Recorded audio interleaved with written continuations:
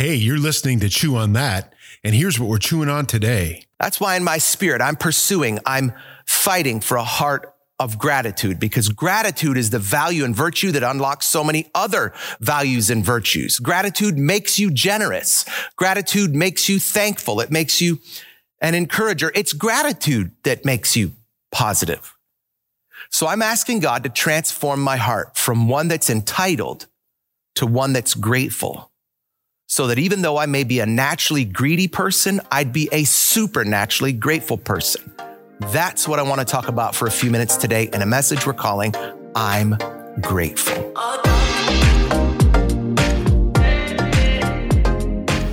Hey, hi, welcome to Chew on That. My name is Scott Eastman. I'm the downtown pastor with Life Church here in Green Bay, and you're joining us for a podcast where we dig deeper into the most recent sermon from the current sermon series happening at Life Church in Green Bay. Joining me today is my very special guest, Pastor Sonny Hennessy. Say hi, Sonny. Hi, Sonny. Anyway, I'm really glad you're here. I'm sure everyone knows you, but maybe like people don't know you. Maybe hopefully there's people that don't know me. Your face and your name and like your charisma. Maybe they don't know much about you. So maybe just tell us a little about like what people might not know about you. Well, I would love if there's a lot of people who don't know me, because that means that they're new to this, right? That's true. And they stumbled upon it. I am Sean's wife, the person that preached the message that we're going to talk about today. And I'm a mom, and I'm called the lead pastor here at Life Church. So I do the leadership, or I lead. And then Sean is the senior pastor. And Can we talk about that for a second? Yeah. Because maybe people don't understand that. Where if people say, oh, she's the lead pastor, meaning she's like, because when we think of lead, we think of like the top dog. Right. Yeah. And so that's not it at all. It's almost more of it's almost as much of a like administrative title, right? Because I mean, I feel like, when we have staff meeting, I mean, Sean's there frequently, but not all the time. But like, no matter what, like you're making sure things get done. Like, and so I feel like this, like, I don't know if a lot of people know that. A lot of people think like Sean's like pulls all the strings and then, but really, I mean, I don't know, can we say this now? I feel like I shouldn't even be talking about this out loud. No, that's fine. But totally. I feel like if there's strings being pulled, really, it's like you with input from Sean more than anything, right? Right. Oh, for sure. Yeah. I mean, we would co-vision. Yeah. Sometimes it's like, well, there's the visionary, the pastor, and then there's an executive pastor that just like makes everything happen. But the vision all comes from the senior pastor. And Sean and I would both have a lot of vision. Yeah. His sometimes, a lot of times, supersedes mine. And also, he's final say. Like, he's the priest of our home, the priest of our church. I like that in the order of things. Yeah. And he actually pushes me forward more than I have to push myself forward. So, sometimes when you work for the right person, or you're married to and work for the right person, they're actually pushing you forward and lifting you up more in leadership because of their leadership. Yeah.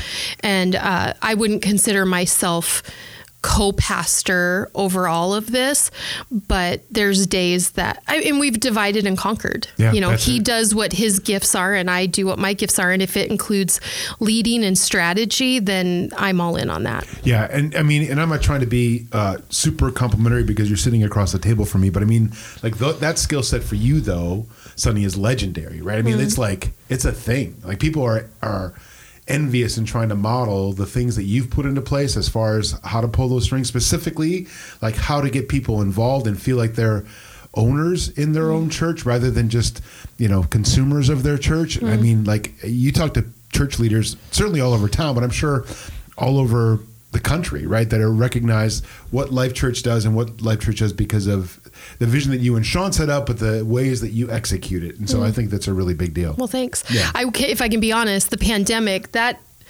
that'll make you feel like you need to go back to school to figure out how to do that. Yeah. Because like you just said, to activate or engage people for their skill set when everybody's hunkered down and told, don't even do anything outside of dinner with the family you live with. Right, That'll make it hard to get people engaged and activated and living out their purpose. So this is a trying time. Yeah, for sure. Yeah. And so, but you met Sean while you were also attending seminary / Bible school. Yes. Yes. You were at Central Bible College. Trinity Bible in College. North Dakota. Right. Because that's where you're from.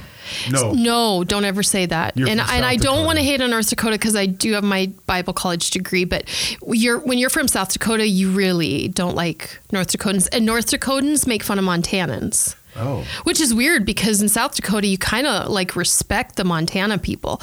But if you're from South Dakota and somebody says, I get it all the time. You're from North Dakota. Or you're from the Dakotas. Like saying North Carolina and South Carolina or just it's the same thing. Carolinas. Nope. North Carolina, South Carolina. Totally different. So this is a little lesson in shut your mouth if you think that North Dakota is the same. Now, North Dakotans, they don't hate on South Dakota. But so to clarify, I'm from South Dakota, went to Bible college in North Dakota. Sean and I met at Bible college. Gotcha. Yeah. And but now though, I want to know. So like if you, not saying that you feel this way, but what would a typical South Dakotan like say about North Dakotans? Like what's the like we pity them that they have to be from that state. Like they're, what do we call them? Nordax? There's other things. There's probably even like ethnics. Words. Wow, really? Oh, yeah. Oh, for sure. Wow. Yeah. I mean, I was a teenager there and I didn't stay in that area. But yeah, I mean, there's like kind of all out war between farmers and ranchers. Don't ever call me a farmer. I'm a rancher. But I don't know that farmers get that aggravated if they're called a rancher. Weird stuff, right? Don't we always find a reason to like carry our torch or sword? Yes, and which makes this pandemic exactly this example of that. Yeah, like I want to find the difference, like why I don't know that I don't like you, so I'm going to try to find a reason to not like you.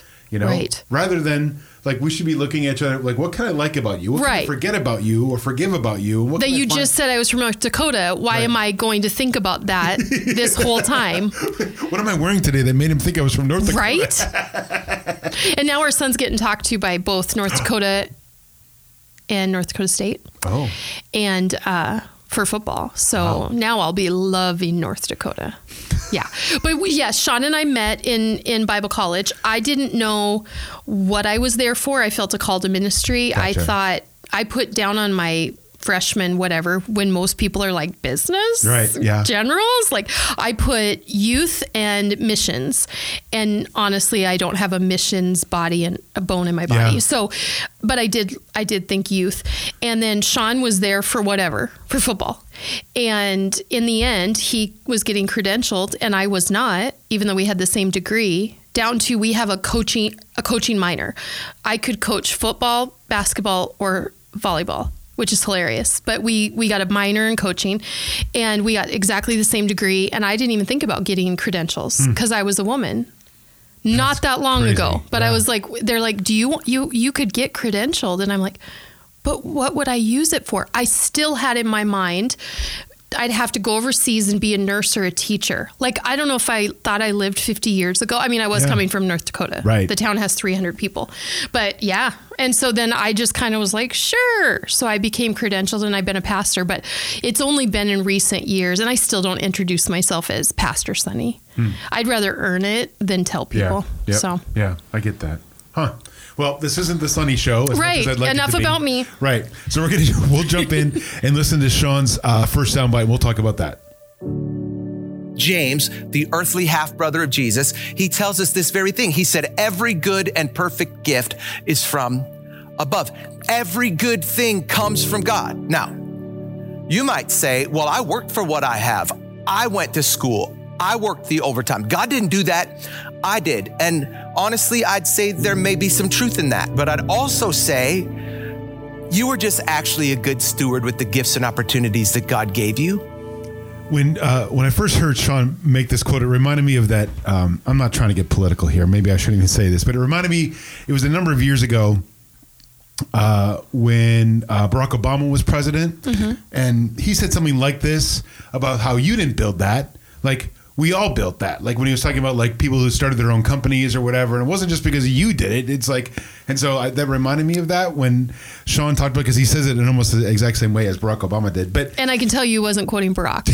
Sean's like the least political. He's not even American. Right. So let's just say that clearly. Yes. Okay. Yeah. He's like he's Canadian. He can't even vote. Is that bad to say right now? I thought he was like naturalized or something. No, he's a citizen. Oh. Resident. I'm sorry. He's a resident. He never got citizenship. No kidding. Yeah.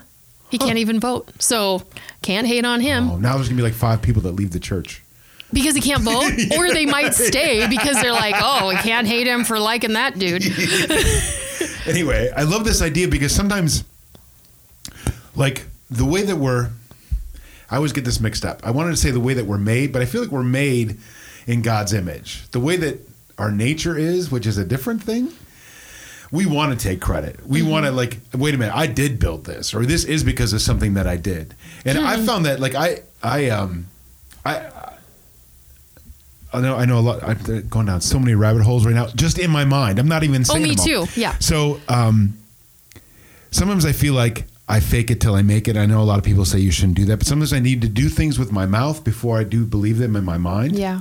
And so I remember early on, I started talking about, like I'm limited in what I can do, that anything I have is a blessing from God. I'm no more than dirty rags. I'm like, I would use my mouth to say that before I felt it now I'm at the place where like I know where I'm at, and I'm everything with God. Like I'm fantastic with God. I'm more than a conqueror with God, but like without God, I know that I'm not. And there would even be times where I would like try to say that like in public or on social media, and there'd be people like, no, Scott, you're fantastic. You're a great this and you're a fantastic that. And I'm like, yeah, maybe, but if I am, it's only because God gave me that. It's not because, I came up with it on my own. Yeah. But I feel like as people, like we want to take credit for it. But then once we take credit for something, then like I feel like we hoard those things. So if I feel like I'm talented because of how I've developed my talent, I'm going to hoard my talent. Or if I feel like I'm blessed and I've got a lot of things like resources or money or good things, and I think that I did that, then I'm going to hoard that stuff. I'm going to be like a dragon on a mountain. Well, and you're also going to fear that at any moment you could screw it up. Even though there's pride in it's all mine, there's a fear of I could lose it, because we all know that we're not infinite and we're not all powerful. We know one mess up, one bad, one thing against my reputation, this is gone. Yeah. So there's a bit of fear and anxiety around, kind of like the people who they have the greatest body and now they live in, I lost 30 pounds, I have abs, I look amazing. And now they live in, I'm going to lose my abs. I'm not going to have this body. And the fear switches from, I did it, to I got to keep it, I got to keep it. Yeah, I love that. Because you're right, it does. I didn't even think about that. Because I'm on day 5 of my Peloton journey now. Which I'm so impressed. Yeah. It's really, this isn't an advertisement for Peloton, although it is a really beautiful piece of equipment. Yes. I really like it. But like, I look forward to it. But like, my point was, I didn't even think about fitness, right? Like all these things that we try to accomplish for ourselves. You're right. Like, it's not just a matter of like, wanting to take credit for it, but a fear of losing it, because we let those things define us. Yes. And so if I work to a point like where I let my abs define me, or if I let my work, like I'm a photographer when I'm not a pastoring person. And so like, if I feel like I could ever lose that, there is anxiety in that. Yes. Holy crap. And then now you're just in trouble. Now you're just like, and so you'll defend that at all costs. Right. If you define yourself by the things that you feel like you've achieved, you'll defend that at all costs. And so whether it costs you your family or your mental wellness, right? Or your physical wellness, you'll just defend it. Yeah. Oh my gosh. Yeah. And then the flip side is, if I got myself here, then the flip side of that is, why do we then blame God when something bad happens? Like, if we'll take full ownership when good happens, why do we talk out of both sides of our mouth? And now when bad happens, well, God is just a jerk. Like, why would he let that happen? Yeah. It's amazing. But, isn't that human nature? Like, we were just talking about it earlier. Like, I can think on the one negative thing and let that one negative thing outweigh 30 positive things that were said on the same exact subject about me. And we do that with God all the time. Yeah. And hearing you say that reminded me of something I was thinking of today, where like we decide everything. Like everything we do is a decision that we make. And so if we're deciding to sit in that negative or focus on the negative, we've just made that decision. Yeah. We could have decided the other way, but we decided on the negative. Everything we have is a decision that we're making. And so it probably seems like a really obvious thing to say, but I don't think we think of it that way. I think we just could just keep responding or reacting to life. And when we get down, I mean, the last 4 or 5 days, I was really down. So the message that we're talking about, gratitude, which gratitude just kind of shocks you back into good reality. Yeah. You don't have the motivation to make a good decision when you're down. Like I had 5 days of woe is me and this is bad and this is hard. And like, to be honest, I need this pandemic to end. I need it to end. Well, so does everybody else. But like, I'm like, dang it. Or cuss word, I need this pandemic to end. And so when I stay in that mode and I'm down, I don't have a good amount of energy to make the decision to change my perspective. That's the hard thing about this message this week is that gratitude, like, doesn't that seem labor intensive when you're low and when you're down? Yeah. Yeah, unfortunately it does.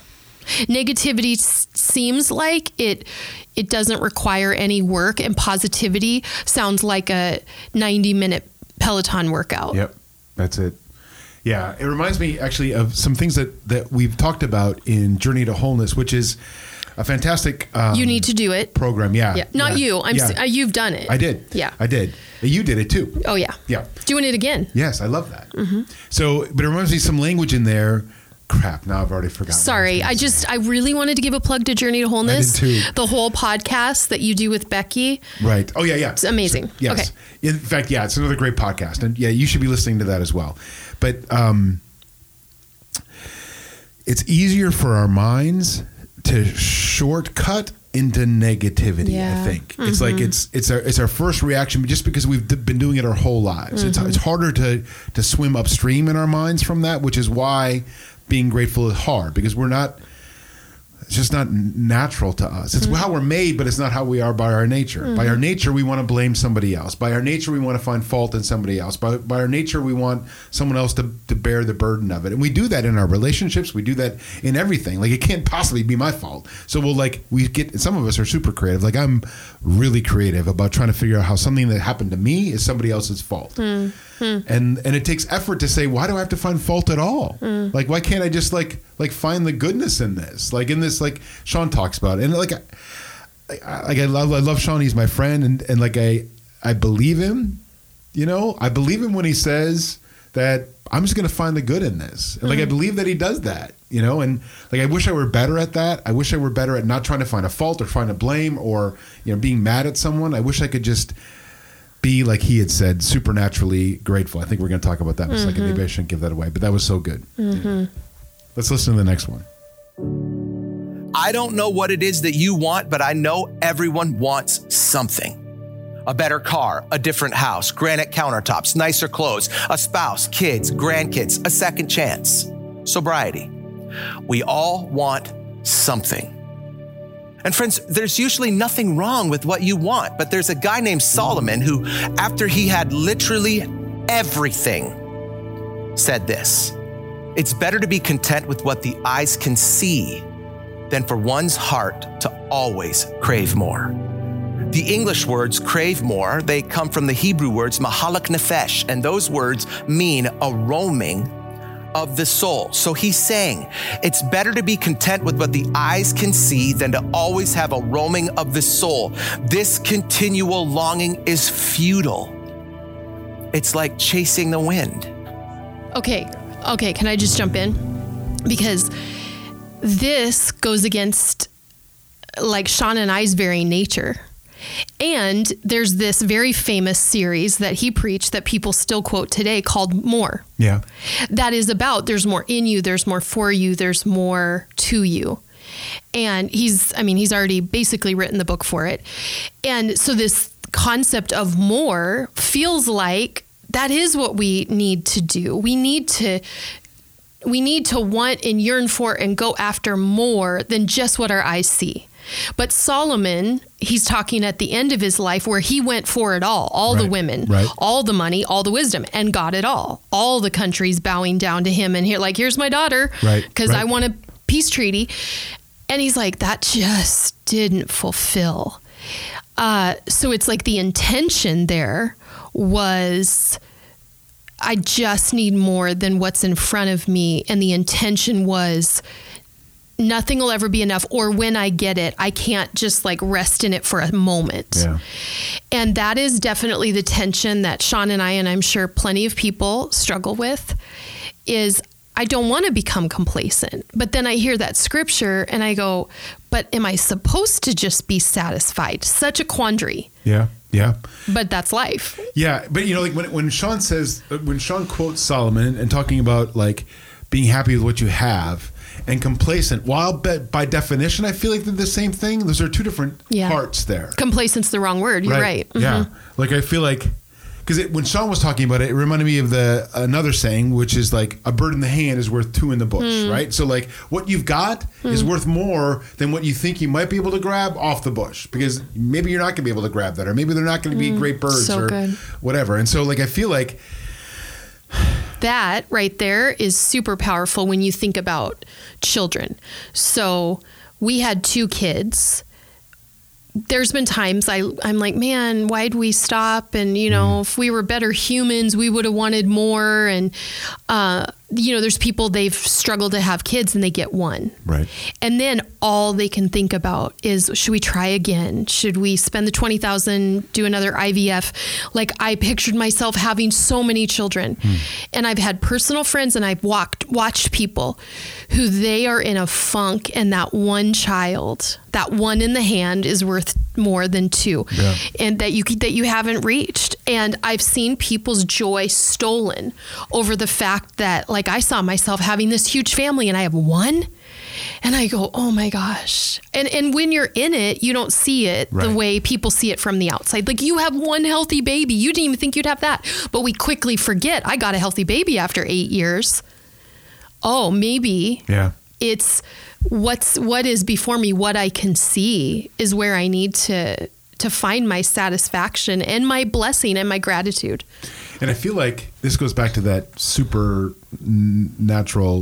superheroes, supernatural power. Yeah. Where I feel like that's where this being on the Jesus journey, or being in this life with Christ, is like, I can't get there myself. I need the superpower that I would get from my life with Jesus to make me be that grateful. Yep.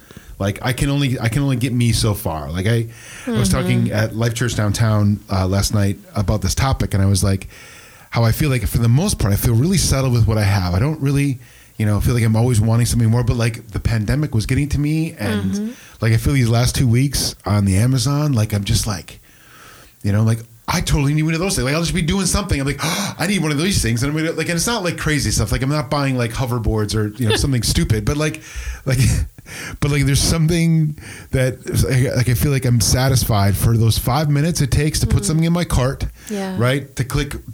Like one click buy, which is something none of us should have. If you have a problem shopping, get rid of buy with one click, because that takes one whole gate out of that decision-making process. If you don't have to click 2 buttons only once. Anyway, but I feel like all of life should be that way. There should never be like a one-click button. There should never be one. It should be more than one step to like make bad decisions, or to make stupid decisions, or to try to get more, not like in a good way out of your life, but more like in a self-serving way out of your life. Like, cause I just feel it's too easy. It's too easy for us to have another drink. It's too easy for us to have another whatever, right? Shop more in my case, or too many Oreos in my case. I mean, it could go on my case all day long, but I feel like we all have things that we just take one more of, and there's not enough steps stopping us, because we just feel like it satisfies us for like 5 minutes. And I think this pandemic has proven to us that nothing is satisfying. Yes. I mean, right now, I think people could go to Disney World, be at Disney World still, and go, I still feel this, because there is a spiritual battle going on. Yep. Is it a real pandemic? Yes. Is there real political issues? Yes. Is there real drama? Yes. overarching, we live in a world where, yes, we're in this human flesh and blood body, but we are fighting a spiritual battle every day. My kids are always like, Mommy, you always say it's spiritual. Everything's spiritual to you. I'm like, it is. There's good and evil, and there's dark forces, and there's Jesus. Like, there's light, there's God. That's your only options. There's not a lot of like gray matter and just neutral things. And people know that when they're in crisis, when they're doing really great, they sometimes forget it, but for sure they definitely are going to blame something when it's really bad. And right now in the pandemic, it's really bad. And there is no finding reprieve. There's no finding relief. Like you said, click on Amazon, it's an instant, and then you go, I don't feel great. Susan and Brian just came back from Florida. She was speaking at a conference, and they were, Florida, and it's cold here now. Like, they were ready for this. Magnolia swam in the pool, and Susan said the whole time, it's like we were under the same spiritual dark cloud that's over our nation or our world right now, even there. And they were both like, isn't it weird? Like, we don't even have to work right now. We're in Florida. We have nothing that's really pressing, and we still feel that. Yeah. And we talked about how there isn't a way to get away from when there is just a spiritual war going on by getting to a different state, an Oreo, a new pair of shoes. And actually what it leaves you is feeling more empty because you're so disappointed that Florida used to fix it. Disney World used to fix it. Now it won't even fix it. Right. And that's where I think God's okay. We're getting there. Yeah. I think God's like, cool. You feel weary. You feel empty. You feel void of anything other than me. That's exactly where I've been waiting for you to get. Yeah. And, I feel like Sean and I are both, because now we're pastoring our kids, because basically they're the only human beings we see consistently. Right. Yeah. So praise God, we're pastoring our kids at a new level. And we've been talking about the power of the Holy Spirit and how we've made it about Jesus, because everybody makes it about God. Oprah makes it about God. Everybody makes it about God. God can be whoever, people who are doing crystals, they'll say God. The news will say God. But Jesus, we know, is powerful. There's power in the name of Jesus. He prays on our behalf, as this sermon talked about, or last week's talked about. And he's at the right hand of the Father, all of that. He came and died for us. But Sean and I were in very I wouldn't call it abusive. I would call it fanatic or hyper spiritual crazy, not weird Holy Spirit, weird people trying to practice what's it look like to really be all about the Holy Spirit, and then putting the Holy Spirit maybe above God, Jesus. So the three in one, the Holy Spirit was focused too much on. But we can swing the pendulum. And right now in a pandemic, and right now when we're trying to figure out how to be grateful, I need the Holy Spirit's power. My kids need the Holy Spirit's power. And that is a different thing than I just need to ask Jesus for help. Like, I always am asking Jesus for help, but like, I need that Holy Spirit Jesus said, I'm going to leave with you the Holy Spirit, who's your comforter and your counselor, and he will give you power. Yeah. So like you said, the power isn't in myself to do it. So Sean and I are like, we got to be praying that the Holy Spirit works in us and dwells in us like we never have. And we need our kids to understand that. Yeah. Can we sit in this Holy Spirit thing for a second? Yep.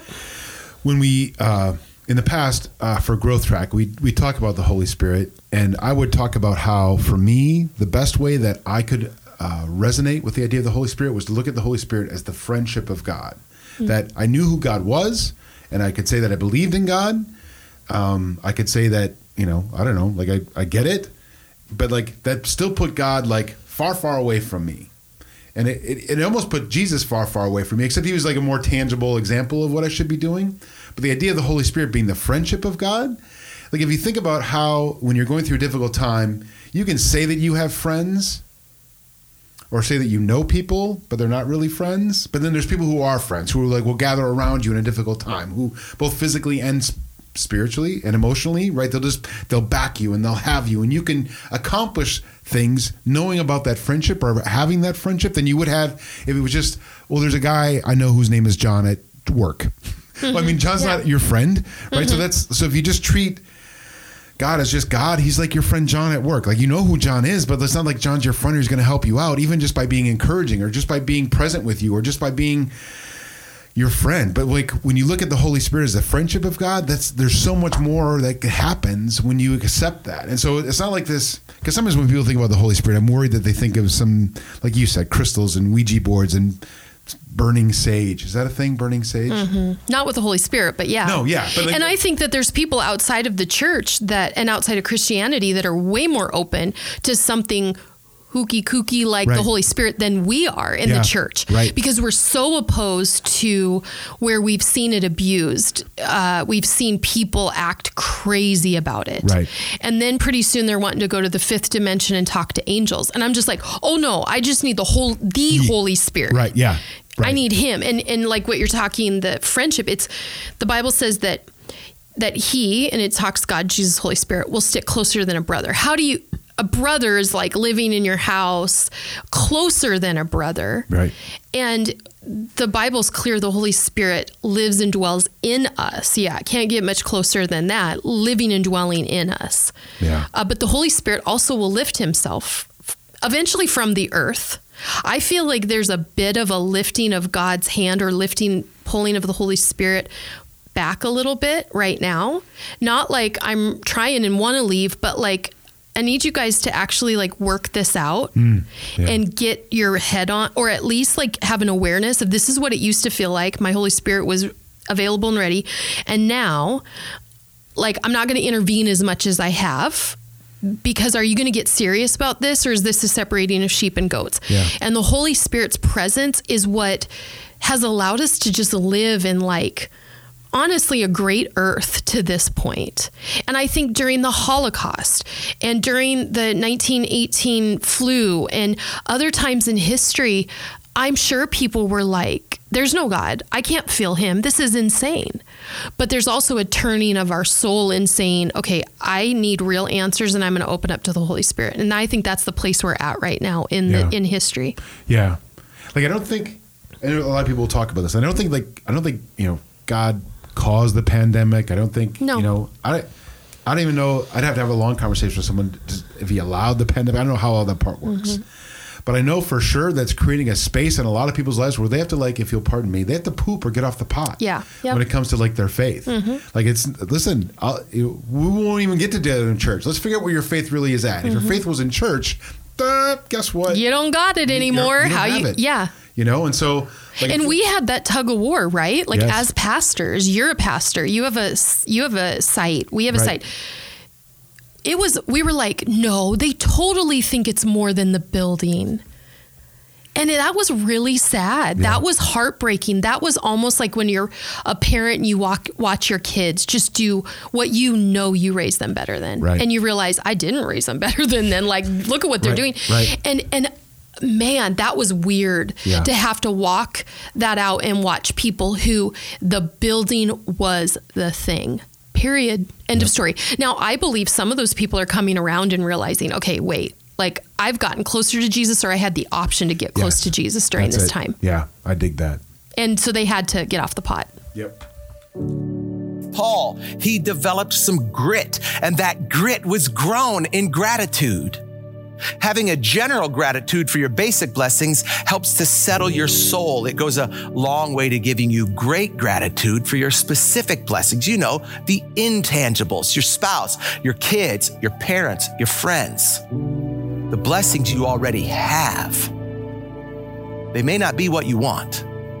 They may not be perfect, but gratitude takes what you have and it makes it better.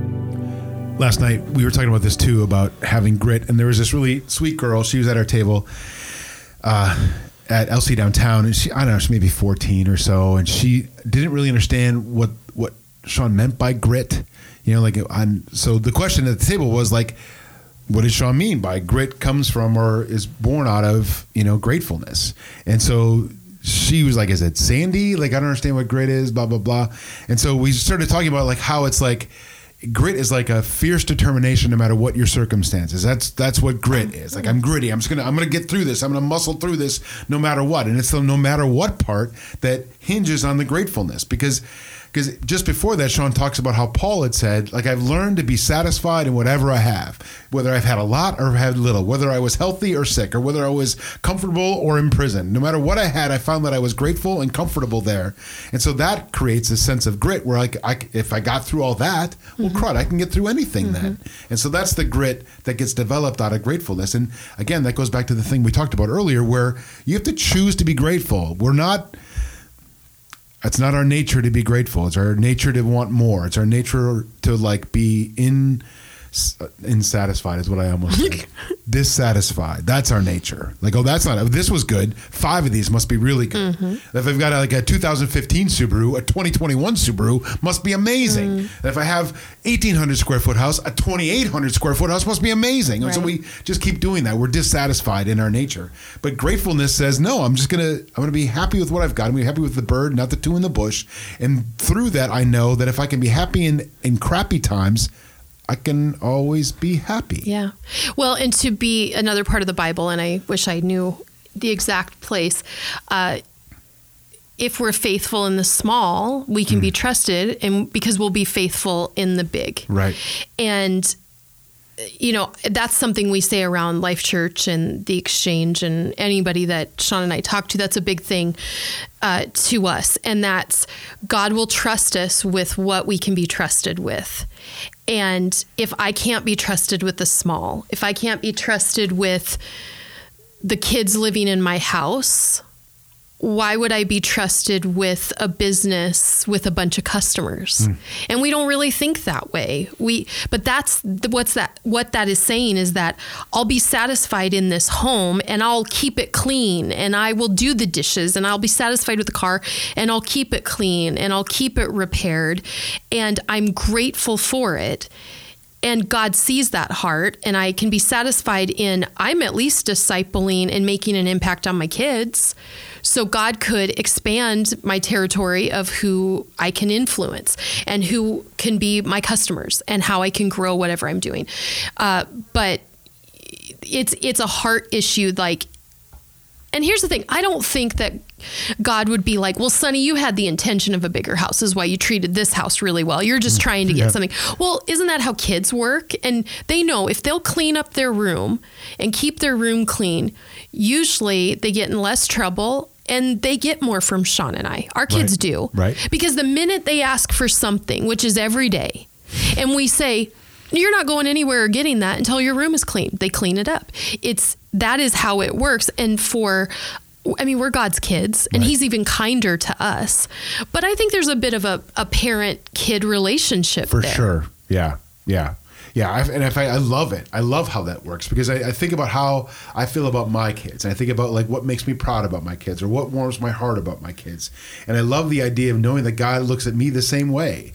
That even though I'm 53, right, and a grown man, that he still looks at me that way and thinks it's cute when I do this and thinks it's sweet when I do this and thinks, and I love a God that feels a way about me. Not a God that sits on a mountaintop with fire bolts and is waiting for me to screw up. Because he doesn't. Because if he was that guy, we'd been annihilated a long time ago, right? A long time ago. Yeah. Yeah.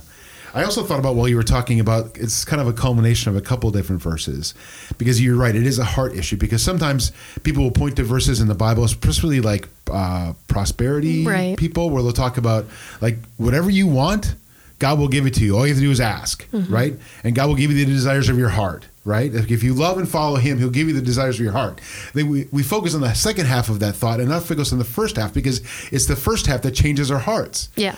When we have a changed heart, the desires of our heart are different. Yeah. When it says he gives us the desires of our heart, I believe he gives us that kind of a heart is like what you're saying, where my desire changed to look more like his heart than that Cadillac, the prosperity thing. Yes. Yeah. And I love that. Like, I love that. If I can just turn that over to him, then it turns out though, at least it has in my life, and I know that everyone has in my life, but I love my house. Like I have a nice house and I have a nice car and I have 15 pairs of Chuck Taylors, right? Like I don't need 15 pairs of Chuck Taylors, but I have them. But it wasn't like there was a time in my life where like I felt like that would determine who I was. The size of my house, the newness of my car, the hotness of my car, I guess the the fanciness of my kids' clothes, all those things would reflect on me to say, here's a successful man. But as soon as I gave up chasing that kind of success and chased after the heart of Jesus and to try to make my heart more like his, then I found that the desires of my heart changed, but then I still got the things I was thinking about anyway. Yeah. Yeah. He's like, let me throw this in because you're my cute kid. Right. And you know what? Here's the Barbie. Right. Here's the That's it. So Chuck just like Taylor's. you said, like yeah. you know, they clean the room because they know they got to get that done anyway. So then he's like, oh, look at you doing that without being told. Here's a little extra something. Exactly. Yeah. You know, praise is just positive talk or positive affirmations. Praise is just compliments. Think of the kind of compliments you like to get or that you like to give, and then give those to Jesus, especially when he gives you a blessing, AKA a hookup. So every time God hooks me up, I'm going to give him a compliment. Like, you're so generous. You're so great. You're so kind. You're the most giving guy I know. Nobody's better to me than you. I've never enjoyed being around anybody more than I enjoy being around you. Or just simply, I love you. It was so funny that Sean talked about this idea of praise, because just last week, I live a lot on social media. I do a lot because I want to be like a positive voice on social media. And so I saw this article from a friend of mine. His name is Craig Bauer. He's a really great guy. He's the marketing guy at Hanson's Fundraising Pizza and has a really great marketing company of his own. Anyway, he's a really big Kiss fan, which actually reminds me of being in fourth grade because my friend Kevin Mays was a really big Kiss fan. And then my mom found out that I was listening to Kiss. I didn't really like the music, although they're from Detroit. But like I didn't like it. I just thought it was a cool thing to like. And then my mom saw like an album or something. She's like, "What? You better not let your father say that," because they were like, you know, all Nasty. painted Yeah, up, right? yeah. And Kids in Satan's Service is what everyone thought. And we were supposed to burn those records. Yeah. Anyway, he's a big Kiss fan. This has nothing to do with Kiss at all. Anyway, he posted an article from Forbes about Eddie Van Halen's recent passing. Oh, yeah. I saw you did that. I Yes. didn't read it. Darn it. Oh, such a good article. Okay. That talks about praise. The article was written some famous writer guy, and he had some famous musician friend, and the musician friend was saying how sad he was that Eddie Van Halen died, who was a super accomplished guitarist. I get that he smoked and he probably drank and did drugs and a bunch of stuff. But anyway, he was a really good guitarist. He had that overbite though. Like whenever he smiled, he had that really goofy kind of overbite. Yeah. But he was married to Valerie Bertinelli, and who didn't love Valerie Bertinelli? Right. She was so cute. She's still She's still alive. Yeah. Yeah. Yeah. Anyway, again, has nothing to do with any of that. The article was about this guy, this writer, talking to this other musician friend that really admired Eddie Van Halen and said, I really wish I would have taken I really wish I had a chance to tell him how much he impacted my career and my life and blah, blah, blah. And the guy was like, why didn't you? Like, you could have just written to his manager and said, you know, and if he got some letter that said, you know, all these things, I'm sure he would have read it. But we never do that. Like, I feel like so I know we're going to talk about praise of God because that's really, really important. But like, again, this goes against who we are, like just to be praiseful anyway. Like not praiseful raising your hands and saying, I worship you, but praiseful saying, oh my gosh, you're so awesome. Like we're so stingy with that. We're so stingy with our praise of our kids or praise of our spouse or praise of the people who are around us. And I don't know why we're stingy. Jesus wasn't stingy like that. Like he was like all effusive about it. Like, why can't we be more effusive about it? And sometimes like I feel like I take it too far. Sometimes I get creepy sometimes, or like I'll be like, oh my gosh, your skin is flawless, right? But I feel like Well, you're a photographer. Right. I am a photographer. You see that. Right? And it's a good compliment. Right, it is a nice compliment. And so like, I feel like, I don't know why I wouldn't say nice things to people all the time. But I feel like we just like, we hang on to our praise. Yeah. And God doesn't want us to hang on to it. Certainly not for him, but definitely not for other people either. And you can't hear yourself saying this, but to me, it's so clear. Lucifer was in charge of praise. And then he said, nope, I'm taking this and going. I'm jealous. Yeah. And that was his arsenal that he packed up and took. Wow. And so, you know, the reason that people probably struggle with praise is because Satan's like, I can't have you do that. That's the very thing that I got to take away from God and take away from people. Wow. It's mine and I'm going to distort it. And so he lets us, you know, have our parents say, oh man, one time I complimented this person and they said, so I'll never do that again. And we hear that as a kid. And even if that hasn't stung us, even if we haven't had someone deny our compliment, we heard our parents say, right. oh, that makes you feel awkward. And that's very common. That happens a lot. Or you have it happen to you, and Satan makes sure of it. Yeah. Because everything is spiritual. So if I say to you, Scott, you're just a really great pastor. Oh, even this was the Christianese thing for years. Oh, it's all God, which is a denial of the compliment, which makes you feel silly and small and unholy or unspiritual that I just said you're a good pastor and you said, oh, glory to God. It's not me. And then I got denied. So then I go away saying, I'm not going to compliment as much because it feels awkward. Yep. It felt awkward coming out and now I've got denied. I'm done.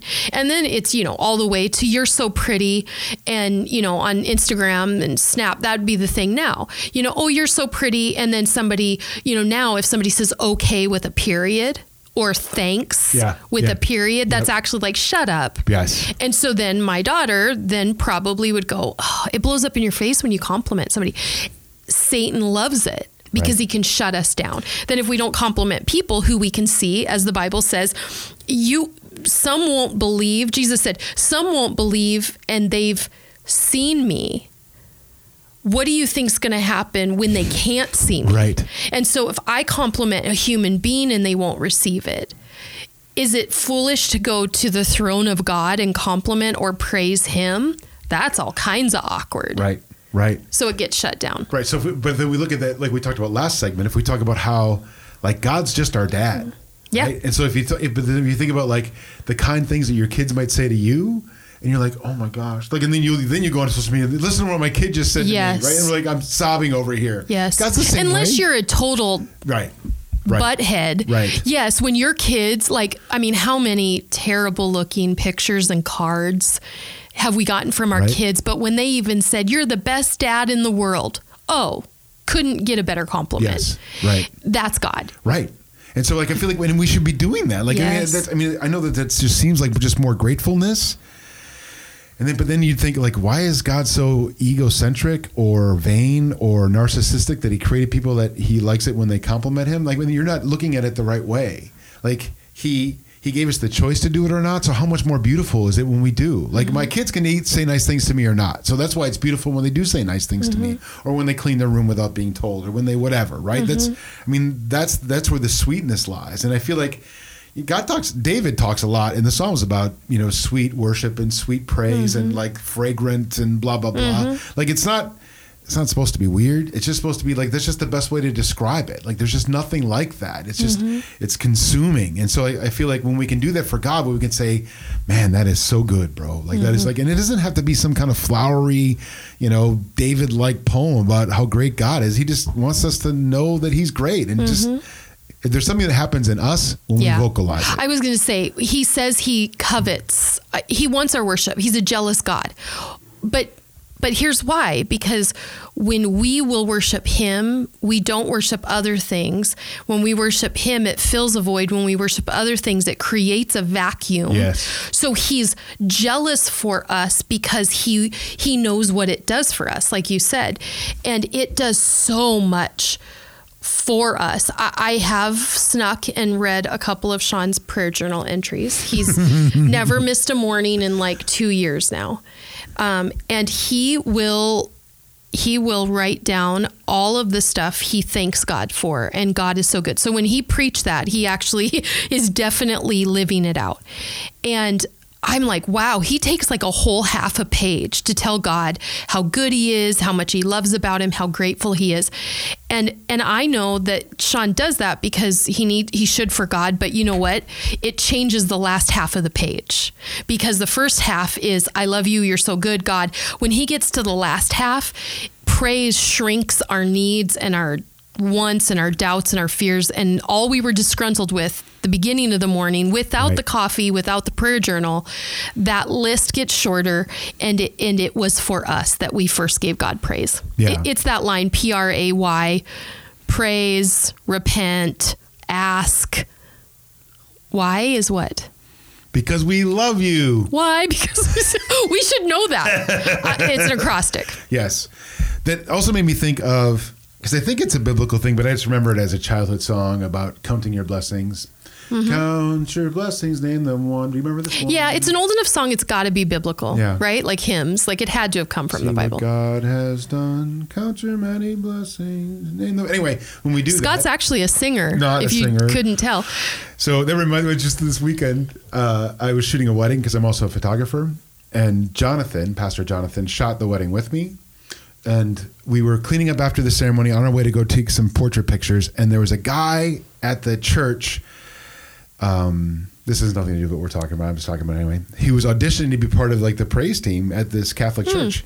And so it was just the piano player, right? And this guy singing on a thing. And I said, this reminds me of when I auditioned to be part of Life Church's praise team, right? And it's ridiculous because if you ask anyone, they'll tell you that when I was on the praise team, like that my mic was off, like just off. I didn't know that. So you really don't sing. I mean, you were there for presence. I was there for presence because I'm an engaging character on the stage. Yes. So anyway. Well, the time is up. You're no longer on the praise team. Right. That's true.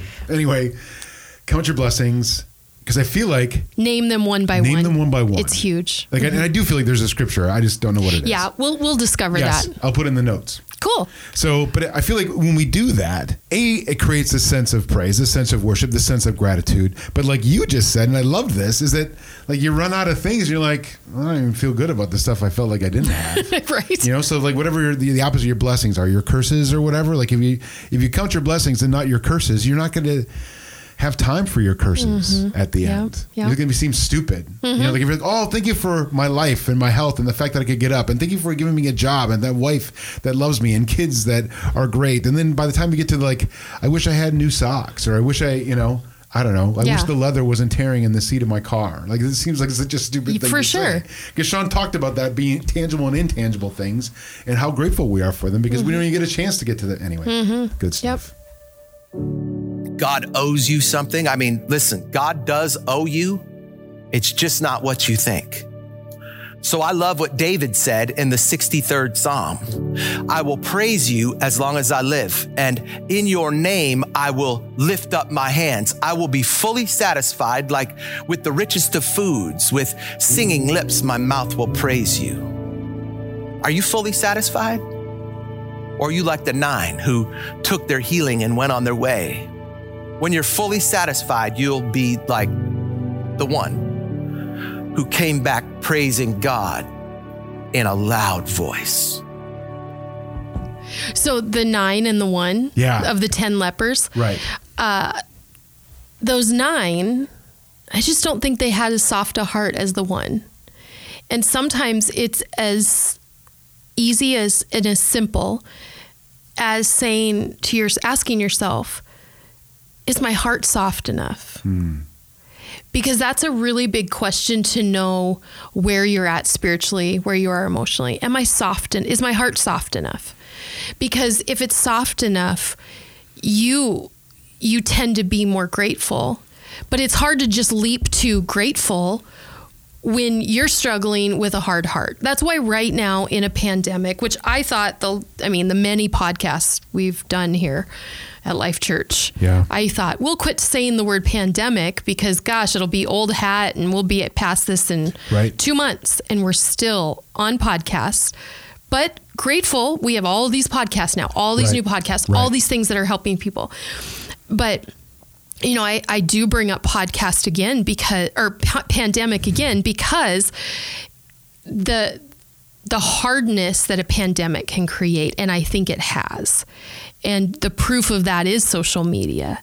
It is we will not just cancel people, we will get a gut ache over what we see. I walked in here today for this podcast and said, why did I read somebody's post about are the hospitals empty or full in Green Bay? Right. Is it a lie? Is it truth? And I'm just reading what they say. And I was just like, I felt my guts just get tangled up and and I felt this like rage just from reading their rage back and forth. Yes. And it's so easy to just get a harder heart. And the soft heart is what the one leper had a soft heart, and the 9, maybe they didn't have that hard of a heart, but it obviously wasn't soft enough to turn around and go, thank you. Yeah. Wow. Right. I feel like that the ire like that feeling that we get when we like read negative stuff. I feel like that can be addictive to us. Like I feel like we like it, we hate it, but we love it. Yep.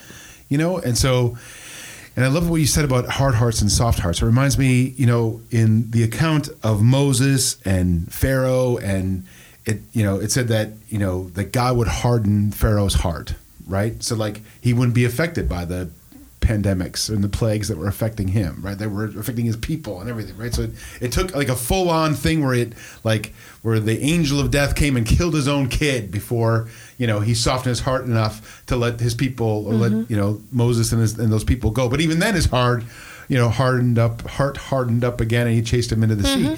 But like this idea of a hard heart or a soft heart, you know, it happens in us without us even knowing. And I feel like it goes back to something Sean had said earlier in this thing about what we feel like we're entitled to.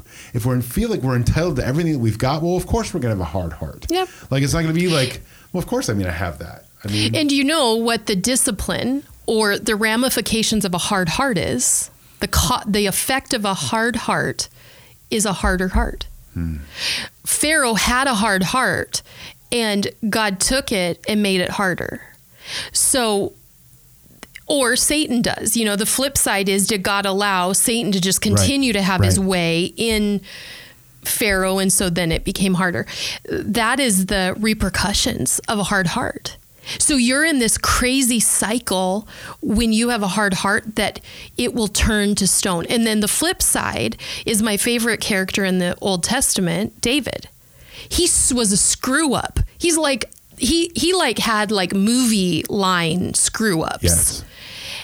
And he was called a man after God's own heart. How in the heck? Yes. Like David did as dumb as some might say as Pharaoh. I mean, like it was sin. Sin is sin. People are all about sin is sin. Right. And I would say, well, sin is sin, but sexual sin is more controlling. Just a little side note there. Yes. But that's another podcast. The demonic tie of sexual sin is a new level of that. But David was a sinner. But he had a soft heart, and he would go to repentance quick. Yeah. That's the difference. Yeah. And so he's talked about as a hero, and then there's Pharaoh. Right. And if we can think of it that way, like, okay, if I can ask myself, do I have a softened heart? No, I'm not feeling it right now. Well, tomorrow's going to be worse then, because if I have a hard heart today, tomorrow it's going to get harder. Yeah. Yeah. That's it. And so when you think about these 10, right, all 10 were healed. Yes. Yes. So like, and it's only one that turns around and says, thanks. Hey, that's fantastic. I love that you did that, which took that guy nothing. I mean, it was nothing for that guy. These other 9 jokers, right? They run off and start partying and like, I don't know, rubbing their bodies on people because they can, because they're not leprous anymore or whatever. So and isn't it a picture of like, I can think of people today that would be a response. Right. Like, I got saved at church, and now I'm going to go and live like however the rest of the week because this dude forgave me, healed me. Oh, it's awesome. And they run off and they party. Right. And they come back maybe, or they, come back once every 6 weeks. And then there's that one that's like, I will give him everything. And we wonder why there's 3% of the population that leads and 97% that follows, and 3% that are like called, sold out. There's other people who've been called to do something for Jesus with their life. But the boat, the beers, the deck up at the cottage or the cabin, that's too important. Yes. Yeah. Yeah. Not giving that. I mean, it's not like, and it's a process for people because I feel like some people will not have soft hearts or not be all in their walk because there's things that they feel like they love and they don't want to give up on. Right. But it goes back to what we were talking about before, where the desires of our heart are the things that change. Mm-hmm. He changes our heart to desire other things. And so we had a conversation at our Pocket Church. We have a Pocket Church that gets together on Sunday mornings at our house. If you're not part of a Pocket Church, like find out. Like go we to had a church. youth group Pocket Church this Sunday. How fun is that? All teenagers. It was amazing. Wow.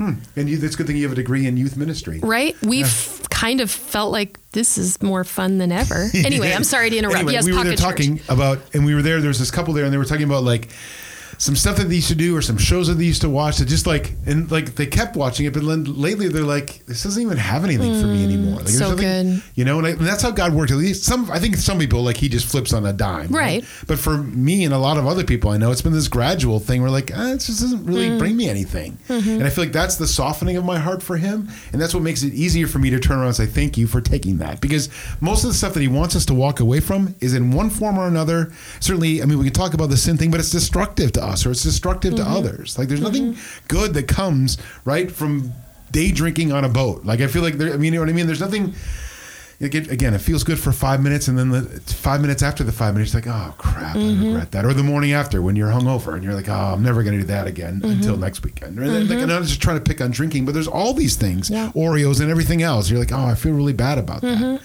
So everything that we do that God's like, oh, I wish you didn't do that. Or I wish you didn't have to do that. I wish you could see that that's not what I made for you. Is all about this change in us and what the desires of our heart are. That we get to this point where like, I don't even miss this TV show. Or I don't miss Oreo cookies. Or I don't miss whatever, you know, not shopping. Sean and I ate breakfast somewhere today and it wasn't great. It wasn't the Exchange because we're closed on Mondays. Yes. Bad on us. But it wasn't great. And we were talking about how it's funny how your taste buds change. And I said, you know, there's emotional intelligence. You have an EQ. I said, I think there's taste bud intelligence. And I think some people, it matures and it just becomes, and I can taste the difference in what used to taste good. You know, I could go back to a city we lived 10 years ago and think I'm going to have that one thing I always had and be so disappointed and think they changed the recipe. No, my taste buds changed. And it's to your point, what did it for us on the shows we watched when it's like, ooh, that's not doing it anymore. Is there a emotional intelligence? Is there a spiritual intelligence? Is there this softening of the heart that, like we said, like you said, it changes the desires of our heart? And man, that's what sanctification is. So when we hear about I'm saved and sanctified, sanctification is a process. And I hope that my taste buds for all things look very different at the end of my life than they do now. But I'm not going to wait for my deathbed to hope they all change at once. Right. Like just every year, I hope that song, man, it just doesn't do it for me. And you know, that group of friends, they don't do it for me. I don't have to hate them. I don't have to get on Facebook and hate them. Right. They just don't do it for me because, man, I need some Jesus people in my life because I want to be better this year than last. And this is it for me. This is the Jesus journey for me, because what I find is that the things that I find satisfying now, like there's no downside to them. None. Right? There's no hangover, right, from Jesus' time. There's no hangover. There's no regret. There's no, like, all those things you'd have to deal with, like if you slept around or if you bought too much or if you ate too much or if you drank too much or shot up too much or whatever. There's always a downside. But there's never been a downside. Now that the desires of my heart have been changed, there's never been a downside to the things that I'm pursuing. Well, and some people could say, well, you're Pastor Scott, though. I mean, you've been doing this a while. You wear What Would Jesus Do bracelets always. True. You know, like you're Pastor Scott. It's interesting you said that. There's no downside. Aubrey, who's 15, who last year at this exact time was wilding out, hanging out with crazy people and snuck out of the house. And I mean, we're like, our daughter, well, you know, not going to be able to say our family's perfect because we'll probably tell people that. We tell on ourselves all the time.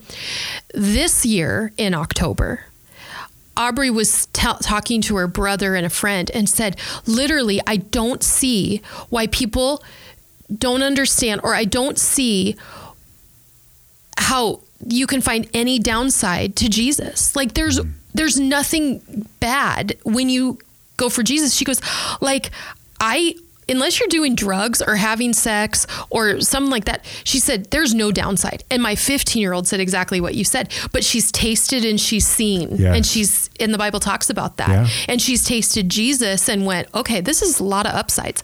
And, you know, man, if a 15-year-old can get it, I can get it, right? Yeah. A couple Sundays ago, we had live worship at LC downtown, and you guys were there, and she was there, and she was there with a boy. I don't know who that boy was. He's an Assembly of God boyfriend. Yes. So super tall, Yeah. And like I loved watching her watch him worship. You know what I mean? Like there's a lot of girls who are that age that, you know, they just need the cutest boy, right, or whatever. Like not interested. And he's cute. Yeah, he is cute. Yeah, I didn't mean to say these. Yeah, right. But like almost more interested in who he was spiritually. Yeah. You know what I mean? Yeah. Like I loved that. I loved that moment. And I did, again, I'm with her. Like there's no downside to this. Yeah. And then for the first, yesterday at Pocket Church, it was like a youth ministry, which we loved it. And we were, Uncle Barry, Pastor Barry, who was on Chew on That, he asked the kids, or maybe it was Sean at the end, after our discussion questions, what do you guys want to do with your life? We went around the room, all great answers. And then Camden, Aubrey's boyfriend, which you don't want your kids to have boyfriends till they're 30. That's just a reality. But he said a missionary. And part of me wanted to go, good answer in here. But reality is that the seed that's been sown in him, he did a missions trip to De Pere. And Sean and Barry are like, where'd you do a missions trip? Because I'm sure they're thinking, what? They went to Freedom House. They did some stuff in De Pere, and he got called to missions right in his own town. And that's just an example. And that's a 16-year-old kid. Right. That this doesn't require you're 40 or 50 and God's finally wearing you down. It's a choice that you can pivot now. And that is a softening of a heart when there's lots of culture around him that could say the opposite. And that's just a softening of a heart and I think there's people listening to this that they could think, well, I'm too old to pivot now. You know how many people in my family that would look down upon me? If it was obvious I have that soft heart, it's not too late. Yeah, it's not too late. Nope, I love that. Okay, that's it. We're out of sound quotes. I hope you guys enjoyed this episode of Chew on That. If you did and want to share it with someone that you feel like could benefit from these words, please share it with them. We're on all your favorite podcast platforms, so it would be even greater if you could subscribe so you'd never miss an episode. There's a bunch of other podcasts that we do as well. We alluded to a couple of them, including the Whole Podcast, which is part of the Journey to Wholeness collective, and then there's Cheery Conversations with Pastor Sonny, and always Casey, or sometimes Casey. Sometimes Casey, most of the time Casey, and then a guest. Yeah, I can't juicy imagine, topics, fun, cheery, goofball. Right. Yeah, I can't imagine cheerier people than you and Casey. Thanks. Yeah. And then the sermon series is always available on a podcast. And At Home with the Hennessy's is one of the podcasts. Yeah, we haven't done one in a while. Yeah. We're kind of sick of being at home with the Hennessy's. Right. But we need to, there's a lot. Anyway, we do a lot. And so there's always good content for you. So if you're looking for new content or content that's fresh or content that maybe might soften your heart, give any one of those podcasts a try. If you enjoy the podcast, please help us produce these. It takes a little bit of resources, and so if you'd like to give to the podcast, just visit lifechurchgreenbay.com/give, and there's ways there you can give towards giving podcast. Pastor Sonny, thanks so much for joining us today. Thanks, I really enjoyed it. I hope you come back again. That would be fun. Thanks. Okay, see you next time.